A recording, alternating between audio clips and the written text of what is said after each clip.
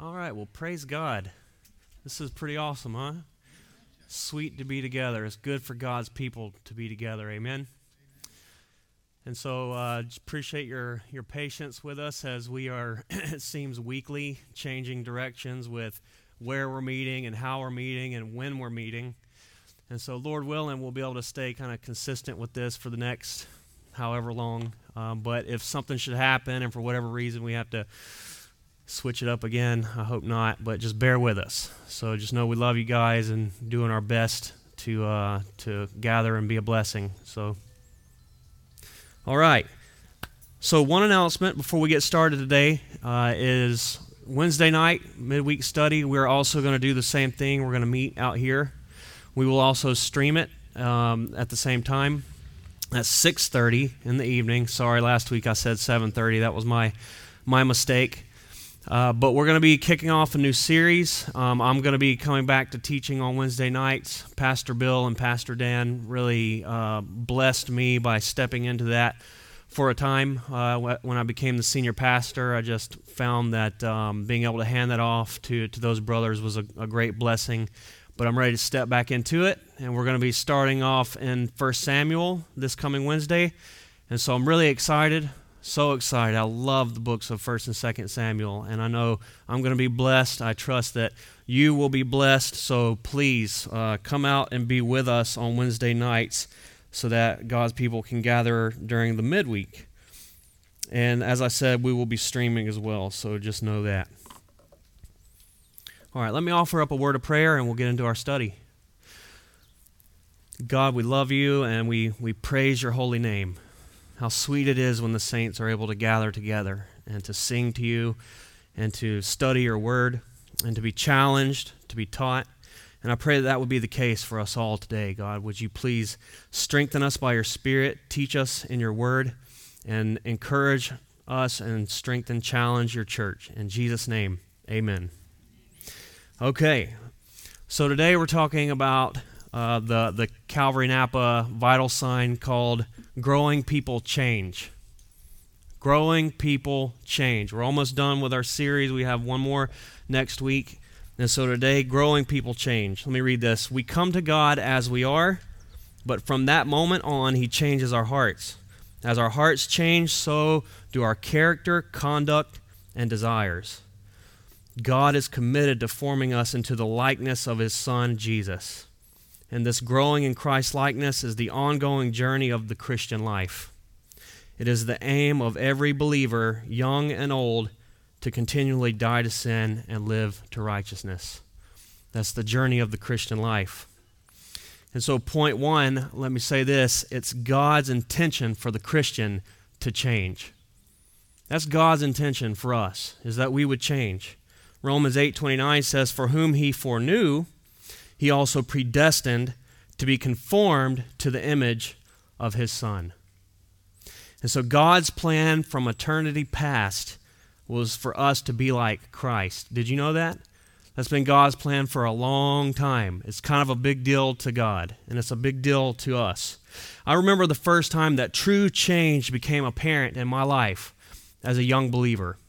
You know, I went to a ministry called U-Turn for Christ for a drug addiction, and I came there because I wanted to change my life. But what I didn't realize is that God was going to change me from the inside out. And I remember one of the rules there was you're not allowed to smoke. And so I gave my life to the Lord right away, like day number 2. And I thought, well, I should probably start with some simple things. I'll quit cussing, clean it up a little bit. And I thought as soon as I get a cigarette, I'm going to smoke. And I did. And I don't know, maybe about 2 weeks into the program, I had gotten my hands on another cigarette, and all of a sudden this thought crossed my mind. I came here to change. And this is that same old behavior. I was totally a rule breaker, a liar, a thief. And all of a sudden I thought, whoa, what is this? What is happening? I wouldn't normally think a thought like that. And I gave the cigarette away, and then I realized for the first time God was changing me. God was changing me from the inside out. And I got so excited about the journey of Christianity and recognizing this was just the beginning of what was to come. And so God is committing to changing us. As I said, the journey of the Christian life is to know Jesus more and to be changed into his likeness. Amen? To be like Christ. So, 4 different aspects to this change. First, it's an instant change. It is an instant change. And we sometimes refer to this as positional sanctification. God changes us in a moment in time. John 3:3 says, Jesus answered and said to him, most assuredly I say to you, unless one is born again, he cannot see the kingdom of God. Unless one is born again, you cannot see the kingdom of God. 2 Corinthians 5:17 says, therefore, if anyone is in Christ, he is a new creation. New creation. Old things have passed away. Behold, all things have become new. There's a moment in time when you come to life in Christ, and you are forever changed. Forever changed. And I refer to this as positional because our position before God changes. We were enemies of God, the Bible says. We were separated from God, the Bible says. But in a moment in time, we become children of God. We become alive in Christ. We are altogether new. And that happens instantly, and it does not change.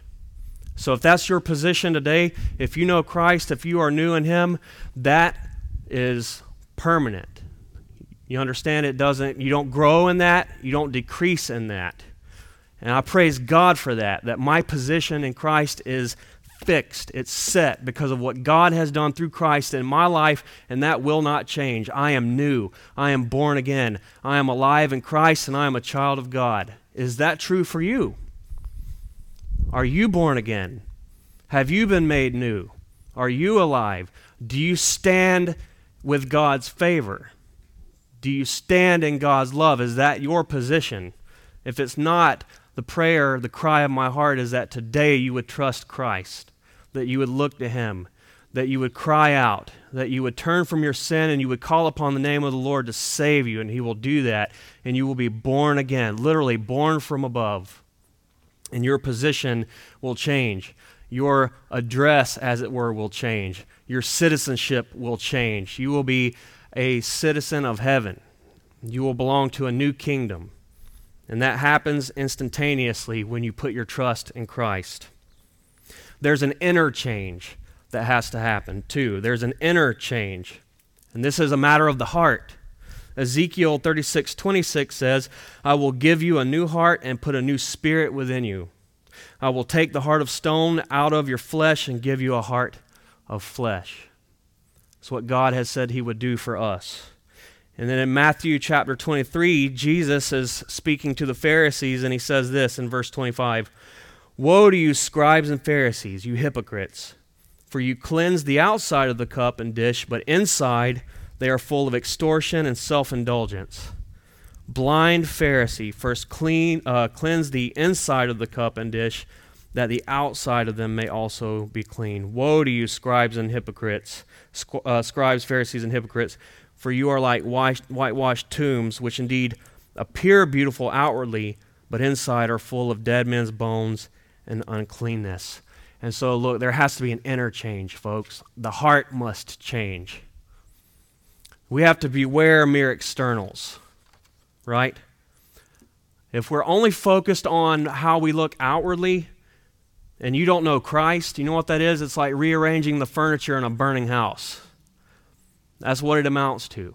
We have to be changed from the inside out. God has to give us a brand new heart. And if that's your approach towards other unbelievers as you're trying to witness to them, it's all about externals. It's all about outward behavior and appearances. That's the best way to keep them away from God, because that's what I used to think.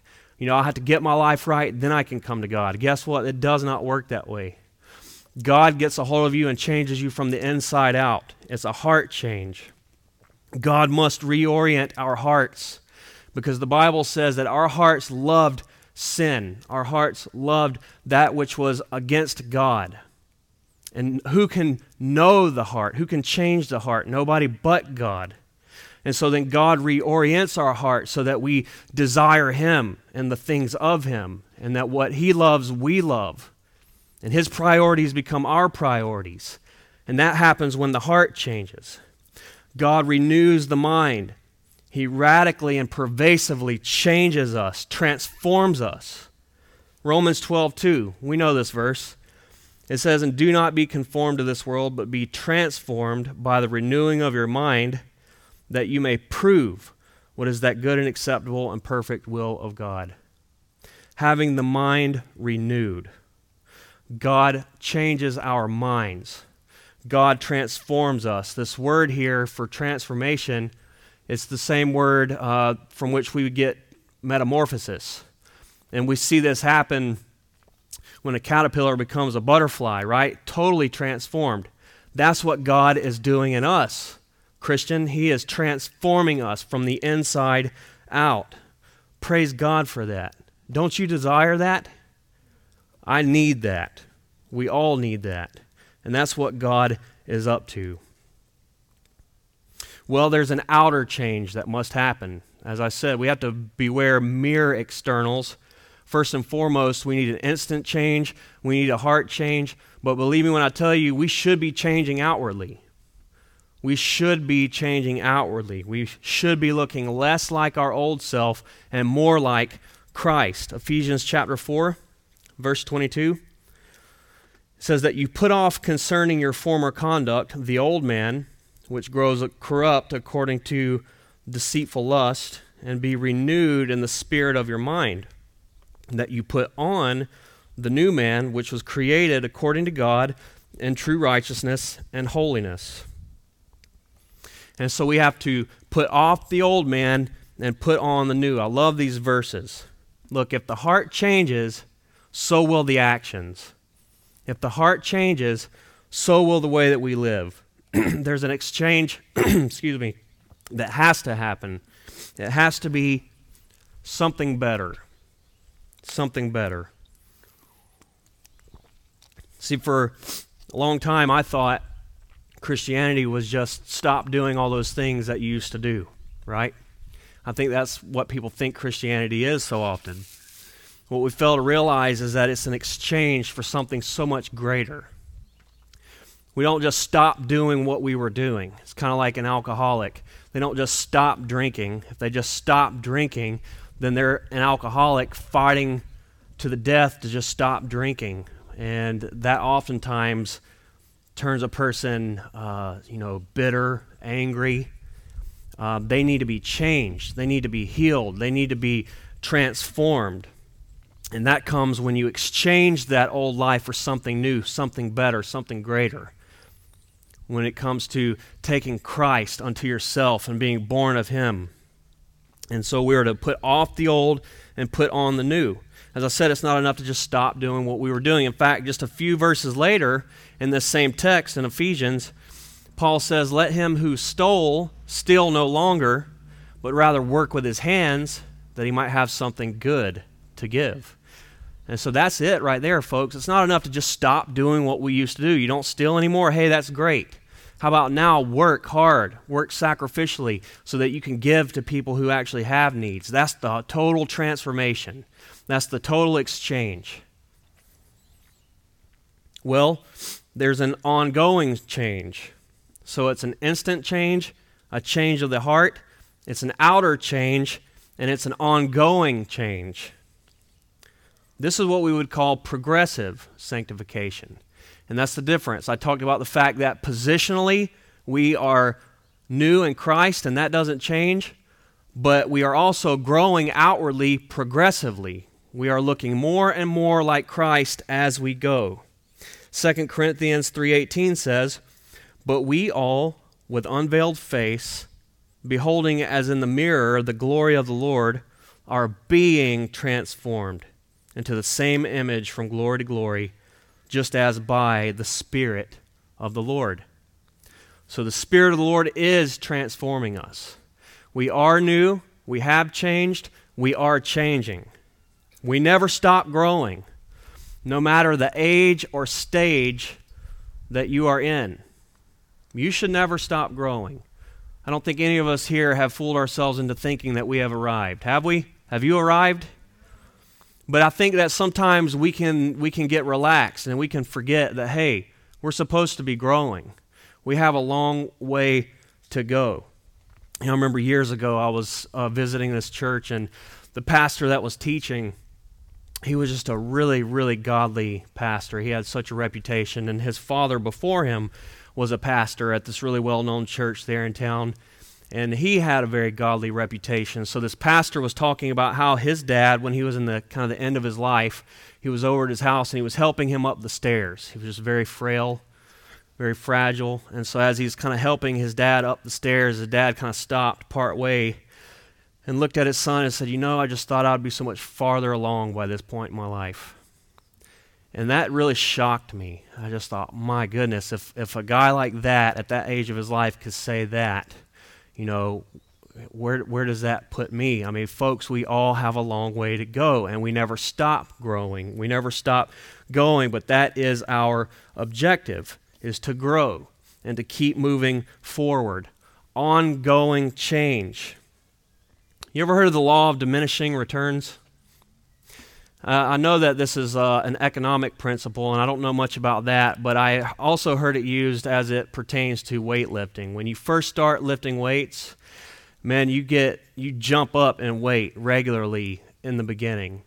You can make huge jumps in weight, but the stronger you get, and once you get to where you're lifting, 200, 300, 400 pounds, guys get thrilled when they can go up 1 pound or 2 pounds, but that's really what it becomes. They're still growing, they're still getting better, but it becomes less and less evident.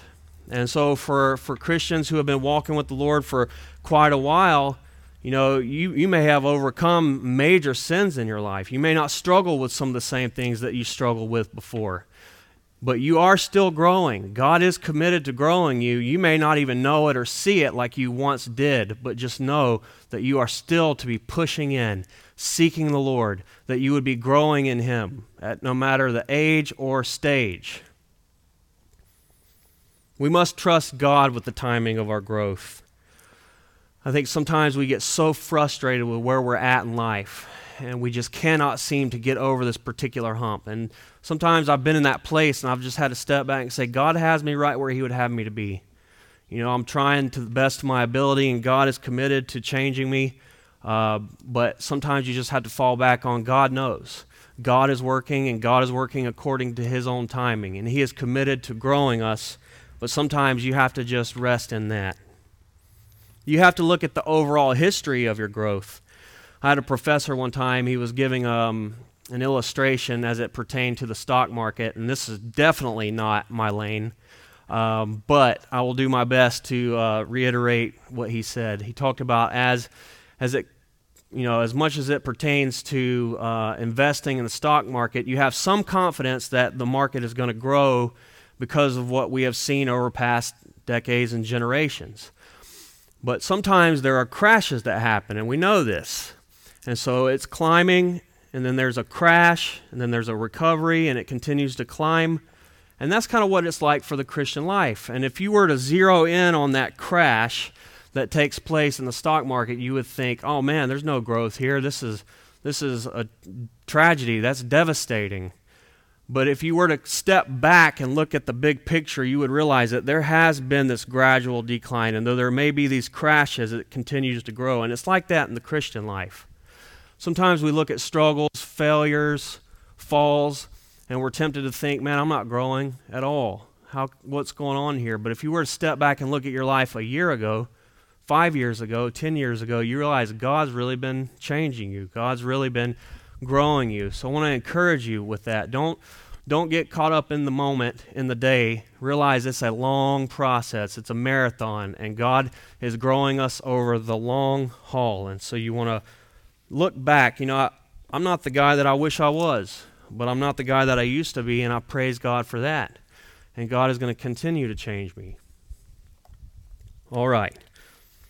So God is committed to growing us. It's an instant change, an inner change, an outer change, and an ongoing change. Next, point 2, God gives us all that we need for change. Praise God for that. God gives us all that we need for change. First off, He gives us the Son of God. He gives us Jesus. 2 Peter chapter 1, verse 2, it says, "Grace and peace be multiplied to you in the knowledge of God and of Jesus our Lord, as his divine power has given us all things that pertain to life and godliness through the knowledge of him who has called us by glory and virtue." His divine power is working in and through us. That is Jesus. God doesn't expect us to change and then leave us to ourselves to make it happen. Praise God for that. God's power is working through us in union with Christ. As we are united to him. When we say that we are born again, that means that we have been spiritually made alive, and that is because Christ is dwelling within us. Christ dwells in the heart. Christ changes us from the inside out, and therein lies the power. Jesus told us this in John 15. He said that apart from me, you can't do anything. You must abide in the vine. You are the branch. I am the vine. Anyone who abides in me will bear much fruit. And we all know this to be true. And look, let me just say something, guys. All of this, we probably know much of this. In many ways, this is back to the basics kind of stuff, right? But my question to you is, are we doing the basics? Sometimes we look at certain things and think, oh, that's for beginners, that's simple, that's elementary. But it's like, are we doing the elementary things? Sometimes, guys, if we were just doing the basics, I think we'd be so much farther along than we actually are. And so God gives us his Son, he gives us Jesus, and Jesus has said apart from him, we can't do anything. We can't grow, we can't change. God has given us his Spirit, the Spirit of God. So the Son of God is one way in which God causes us to change, but he has given us his Spirit. Galatians chapter 5, verse 22. Well, first, just a few verses earlier, Paul was talking about the works of the flesh, who we are outside of God, apart from Christ, the sin that mastered over us. But then he says in verse 22, but the fruit of the Spirit, so there's a contrast between the works of the flesh, but the fruit of the Spirit is love, joy, peace, long-suffering, kindness, goodness, faithfulness, gentleness, self-control. Against such there is no law. And those who are Christ have crucified the flesh with its passions and desires. If we live in the Spirit, let us walk in the Spirit. So apart from the Spirit of God, we will produce works of the flesh. But a Spirit-filled Christian will be a fruitful Christian. You will be a changing Christian, a growing Christian. How often do you cry out to be filled with God's Spirit? Because that's what we need, brothers and sisters. The Bible says to be filled with the Spirit, literally being filled. And we recognize that daily we have to cry out, Holy Spirit, please fill my heart, fill my life, baptize me afresh, come upon me, upon my family, upon our home, upon our church. Would you blow through this place and affect change for God's glory? Would you cause me to be marked by these things? Love, joy, peace, patience, kindness, goodness, gentleness, faithfulness, self-control. Those are the kinds of things that we need. Those are the kinds of things that God is committed to bring about in our lives. And God gives us new life in Christ, and he gives us power by the Holy Spirit to change in these ways.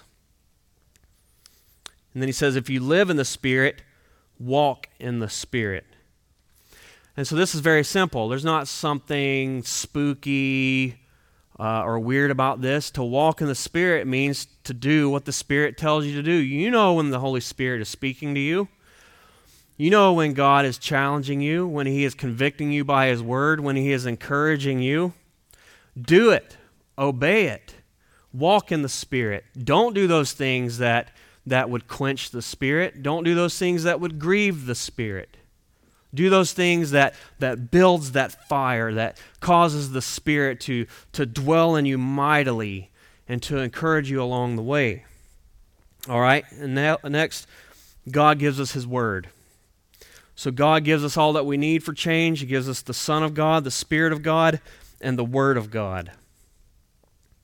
1 Peter 2:2. As newborn babes, desire the pure milk of the Word, that you may grow thereby. God's Word nourishes the believer, and we are to desire it. We need God's Word if we want to grow and be nourished.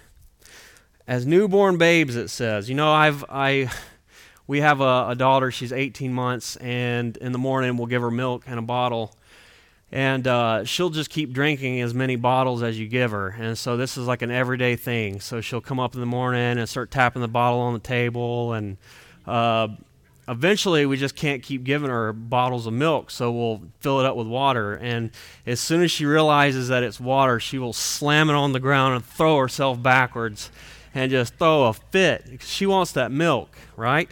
She desires that milk like a baby. And that's how we should be with the Word. Give me the Word. Give me the Word, Pastor. Don't give me this watered down stuff. I'm going to slam it on the ground and throw myself backwards if you don't. You know, that's the way that we should see the Word of God. I need it. I have to have it. It's the only way that I can grow. It's the only way I can know God better. It's the only way that I can be changed effectively by His Spirit.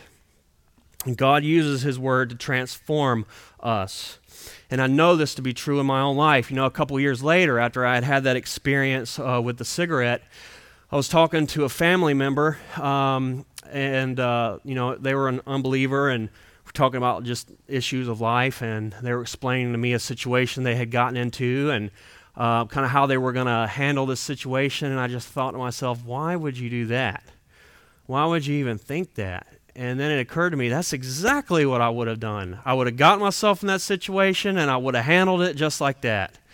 And I thought, whoa, what has happened? And I realized my mind had been changed. And it was the Word of God that had done that. It had changed my thinking. And I realized then that truly God's Word was cleansing me and changing me. It's, you know, we need to hear the Word. We need to read the Word. We need to memorize the Word. You know, I just started yesterday. I'm working on, I think it's Psalm 63, verses 1 through 8.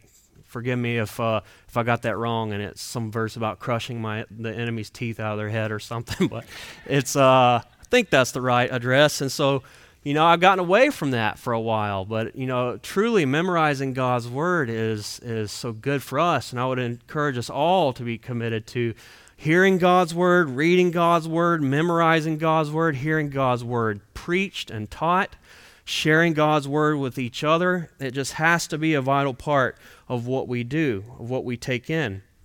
But we must do it. It's not enough to just hear it. If you really want to change, you have to obey it. And Psalm 119, verse 9 through 11 says, "How can a young man cleanse his way? By taking heed according to your word. Your word I have hidden in my heart, that I might not sin against you." And so, how can a young man or a young woman cleanse their way, change their way? By taking heed to God's Word. We have to hide it in our hearts, and we have to heed it. We have to obey it. We have to live it. All right, point 3, principles for godly change. Principles for godly change. Now, I could name so many more than even what I have here. And so this is definitely not an exhaustive list. But these are some major ones. And I trust that we will all be helped greatly by these. And so we realize that God is committed to changing the Christian. It's an instant change, an inner change, an outer change, an ongoing change. We recognize that God has given us all that we need for change. He's given His Son. He's given the Spirit. He's given His Word. Now we're going to see the principles for godly change. First, and I would say that I've learned this one the hard way, and so this is very near and dear to me. You have to make God the treasure of your life. God has to be the treasure of your heart. And in the world that we live, in the place that we live, it's so hard not to make so many other things the treasure of our hearts. I've heard it said that the heart is an idol-making factory, and that is just the truth of it. But God must be the treasure. Matthew 6:21 says, "For where your treasure is, there your heart will be also." Your heart is going to be where your treasure is. If God is the treasure of your life, then He will have your heart. Psalm 73, verses 25 through 26 says, "Who have I in heaven but you? And there is none on the earth that I desire beside you. My flesh and my heart fail, but God is the strength of my heart and my portion forever." To say that there's nothing that I desire beside you is to say there's nothing that I could hold up next to God and say that it in any way compares. there's nothing that could rival God's worth. There's nothing that I desire beside him or more than him. God is my treasure, and he is my portion. He is my inheritance. Psalm 63:3 says, because your loving kindness is better than life, my lips shall praise you. I love that. Your loving kindness is better than life. You know, we talk about love in the New Testament, the word agape, that you know, the extreme love of God, the superior love of God, the sacrificial love of God. Well, it has an Old Testament equivalent, and the word here is loving kindness. It's the hesed of God in Hebrew. And so it's a special love that only God has, that only God can give, and God pours that out on us. And through the Old Testament, you see this so frequently, the loving kindness of God. And the writer here said, your love is better than life. God's love, listen to me, God's love is better than the air we breathe. It's better than the food that we need and the water that we need and the relationships that we need and whatever else that we think we need. God's love is better than that. Whatever you might have in your life and you say, now this is the life, God's love is better than that. God's loving kindness is better than life, and we need it. God must be the treasure of our hearts. If we really want to be growing, if we really want to be changing, if we really want to be like Christ, God must be the treasure. And as I said, I went through this, my own personal journey.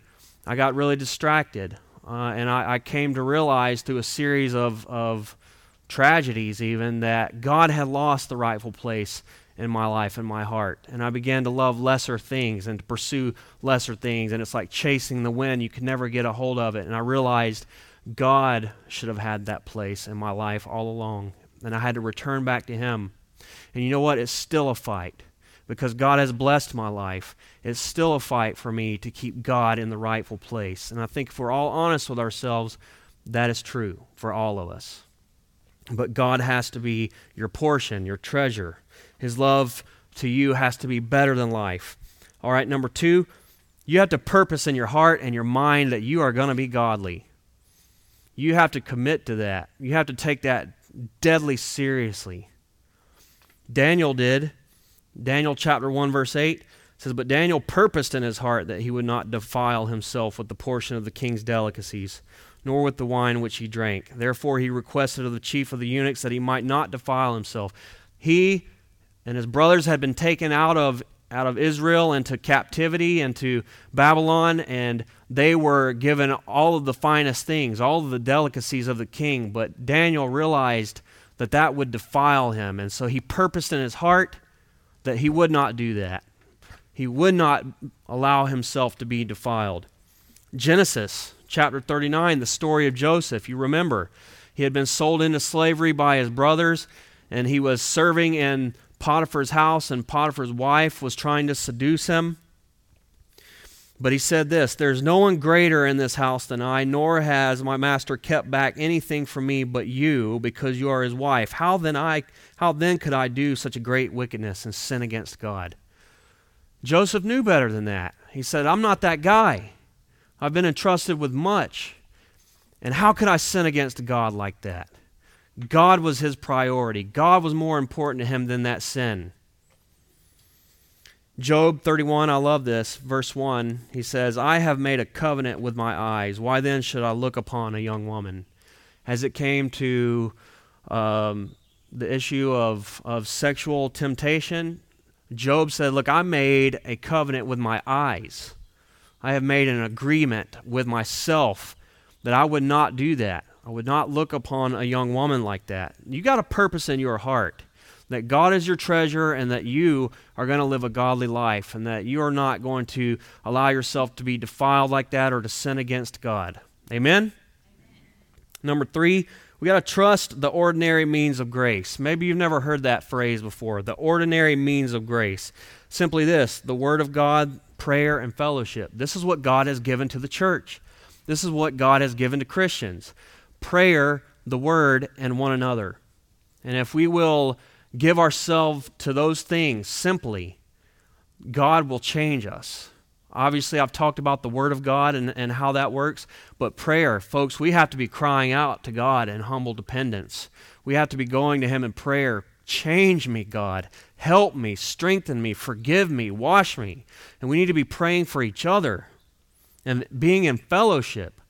God gives us one another. I talked about this last week, to help us change and to grow, to set a standard, to encourage one another, to exhort, rebuke one another if necessary. J.C. Ryle said this, speaking of the ordinary means of grace. He said, when he spoke of their importance, I lay it down as a simple matter of fact that no one who is careless about such things must ever expect to make much progress in sanctification. I can find no record of any eminent saint who ever neglected them. Ryle describes them as appointed channels through which the Holy Spirit conveys fresh supplies of grace to the soul and strengthens the work which He has begun in the inward man. So J.C. Ryle understood, anyone who neglects these things, they're not going to grow. We need the Word of God, prayer, and fellowship. Number 4, we got to exercise godliness. You got to work at it. You got to make an effort. You know, you're good at what you work at, right? I think some of us are like special force stealth centers. I mean, we are experts. We are experienced. We are highly trained. We need to be like that when it comes to the things of God. You know, the kind of effort that we put into our sin, some of the stories that I have heard, some of the things that I have gone through myself, if I spent just a fraction of that as it relates to the things of God, I can't even imagine what God would have done in my life or would do in my life. So we have to train ourselves to godliness. 1 Timothy 4:7-8 says, but reject profane and old wives' fables and exercise yourself toward godliness. Exercise yourself toward godliness. For bodily exercise profits a little, but godliness is profitable for all things, having promise of the life that now is and of that which is to come. Brothers, sisters, we got to train in godliness. Philippians chapter 2, verse 12 says, therefore, my beloved, as you've always obeyed, not as much as in my presence only, but now much more in my absence, work out your own salvation with fear and trembling. You got to work it out, folks. You got to exercise. It's painful sometimes. And it takes all the effort that you got. You got to strain and toil. But the way that you would train to get fit, you got to train in godliness like that. Amen? All right. Guard against worldliness. We got to guard against worldliness. The Bible, the Bible has a lot to say about worldliness. And so 1 John chapter 2, verse 15, it says, do not love the world or the things in the world. If anyone loves the world, the love of the Father is not in him. For all that is in the world, the lust of the flesh, the lust of the eyes, and the pride of life, is not of the Father, but of the world. I'll talk about what that means in a moment, the world. James 4:4 says it in much, I almost want to say harsher language here. He says, adulterers and adulteresses, do you not know that friendship with the world is enmity with God? Whoever therefore wants to be a friend of the world makes himself an enemy of God. You know, if you love the world, if your heart is in the world, if your desires are for the things of the world, James says that that is a spiritual adulterer or an adulteress and an enemy of God. Tim Challies, he's a pastor and a writer, and he speaks to a lot of modern issues in our church and in the world today. I have kind of a couple lengthy quotes from him, but I just want to read this to you. Tim Challies says, regarding the world is not a place, but a system. It's a way of thinking and living that rejects God's rule. It is enthusiasm for the temporal and apathy for the eternal.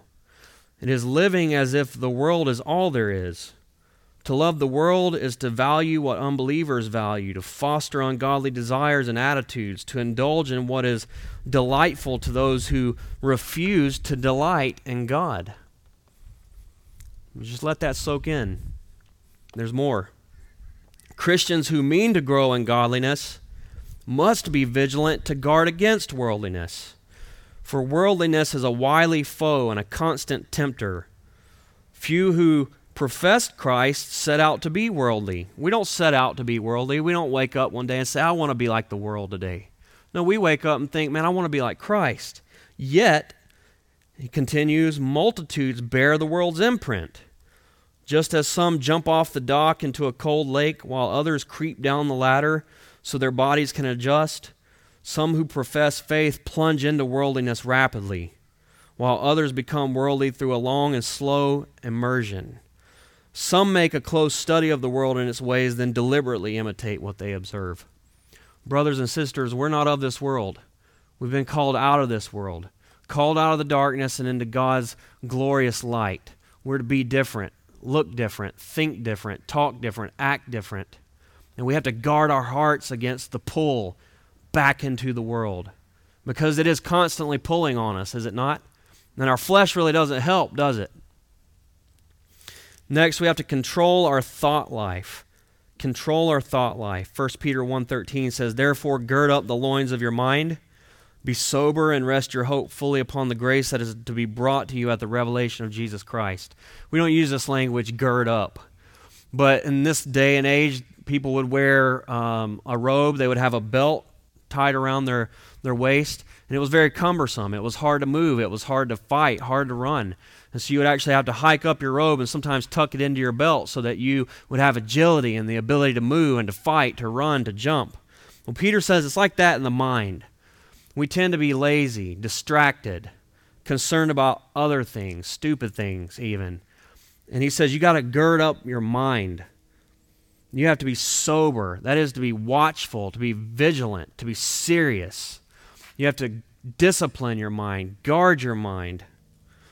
He says to rest your hope fully upon the grace that is to be brought to you at the revelation of Jesus. And so our minds will wreck us, will they not? I mean, the kinds of stuff that happens that we worry about, or somebody offended me and now they're living in my head rent-free. You ever had those invisible conversations where you know what the person would say, and so you're dialoguing with them? I'd say this, and they would say that, but then I'd say this. We could do that all day long. And then there's a whole host of other things that we do. The mind is a crazy thing, but God has given us His Spirit and His Word. He's given us the ability to control that. We got to gird up the mind. You got to fight. You got to think. You got to pray. You got to be vigilant, sober. All right. Number 7, guard against temptation. Guard against temptation. Matthew 26:41 says, watch and pray, lest you enter into temptation. The spirit indeed is willing, but the flesh is weak.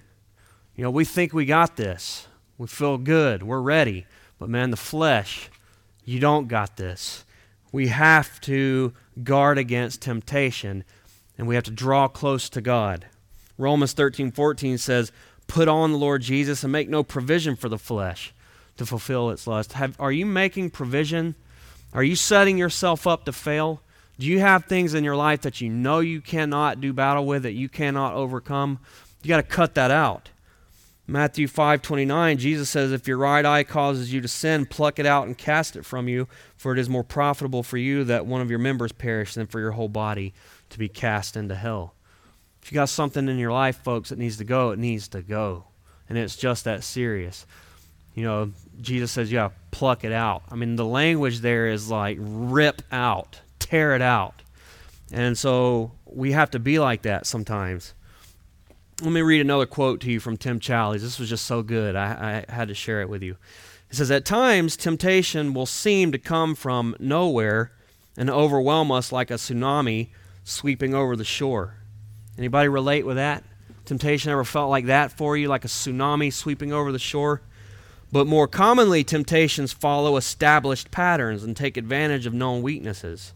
We prepare ourselves to endure and resist temptation through the watchfulness of self-examination, which involves knowing our sinful inclinations and how we have succumbed to temptation in the past. When water comes to the desert, it flows through established stream beds, and even if they have long since run dry.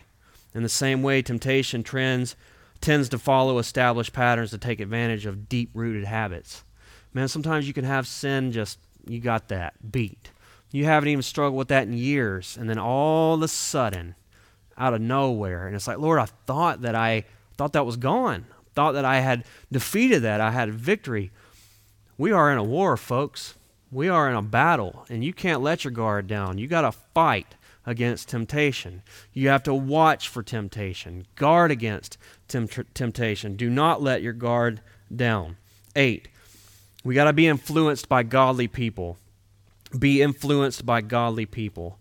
In Philippians chapter 2, Paul is talking about Timothy to the Philippian church, and he says this, I have no one like-minded who will sincerely care for your state. For all seek their own, not the things which are of Christ, but you know his proven character, that as a son with his father he served with me in the gospel. And then regarding Epaphroditus, the guy that had brought the gift to Paul from the Philippian church, he says, receive him in the Lord with all gladness, and hold such men in esteem. Hold him in esteem, because for the work of Christ he came close to death, not regarding his life to supply what was lacking in your service toward me. So we see these godly examples in the Bible, and then Paul says this in Philippians 3:17, brethren, join in following my example and note those who so walk as you have us for a pattern. We have people in our lives that we can imitate. God has given us people that walk Christianity out for us, and we can note their lives, hold them in esteem, and follow them as a pattern. We should have that. We should all have people in our lives that have been walking with the Lord longer than us, who are farther than us, that we can observe and watch and have mentor us. Do you have that? I mean, seriously, guys, do you have people in your lives that hold you to a higher standard, that you can look to their lives, that you can go to them in time of need? You got to have that. Conversely, number 9, you have to be an example. You got to be an example. Are you an example? 1 Timothy 4:12 says, let no one despise your youth, but be an example to the believers in word, in conduct, in love, in spirit, in faith, and purity. You got to set the example. Timothy was in his 40s right now. It's kind of funny to hear Paul say, let no one look down on your youth. But to the elders of the church, he was just a snot-nosed punk.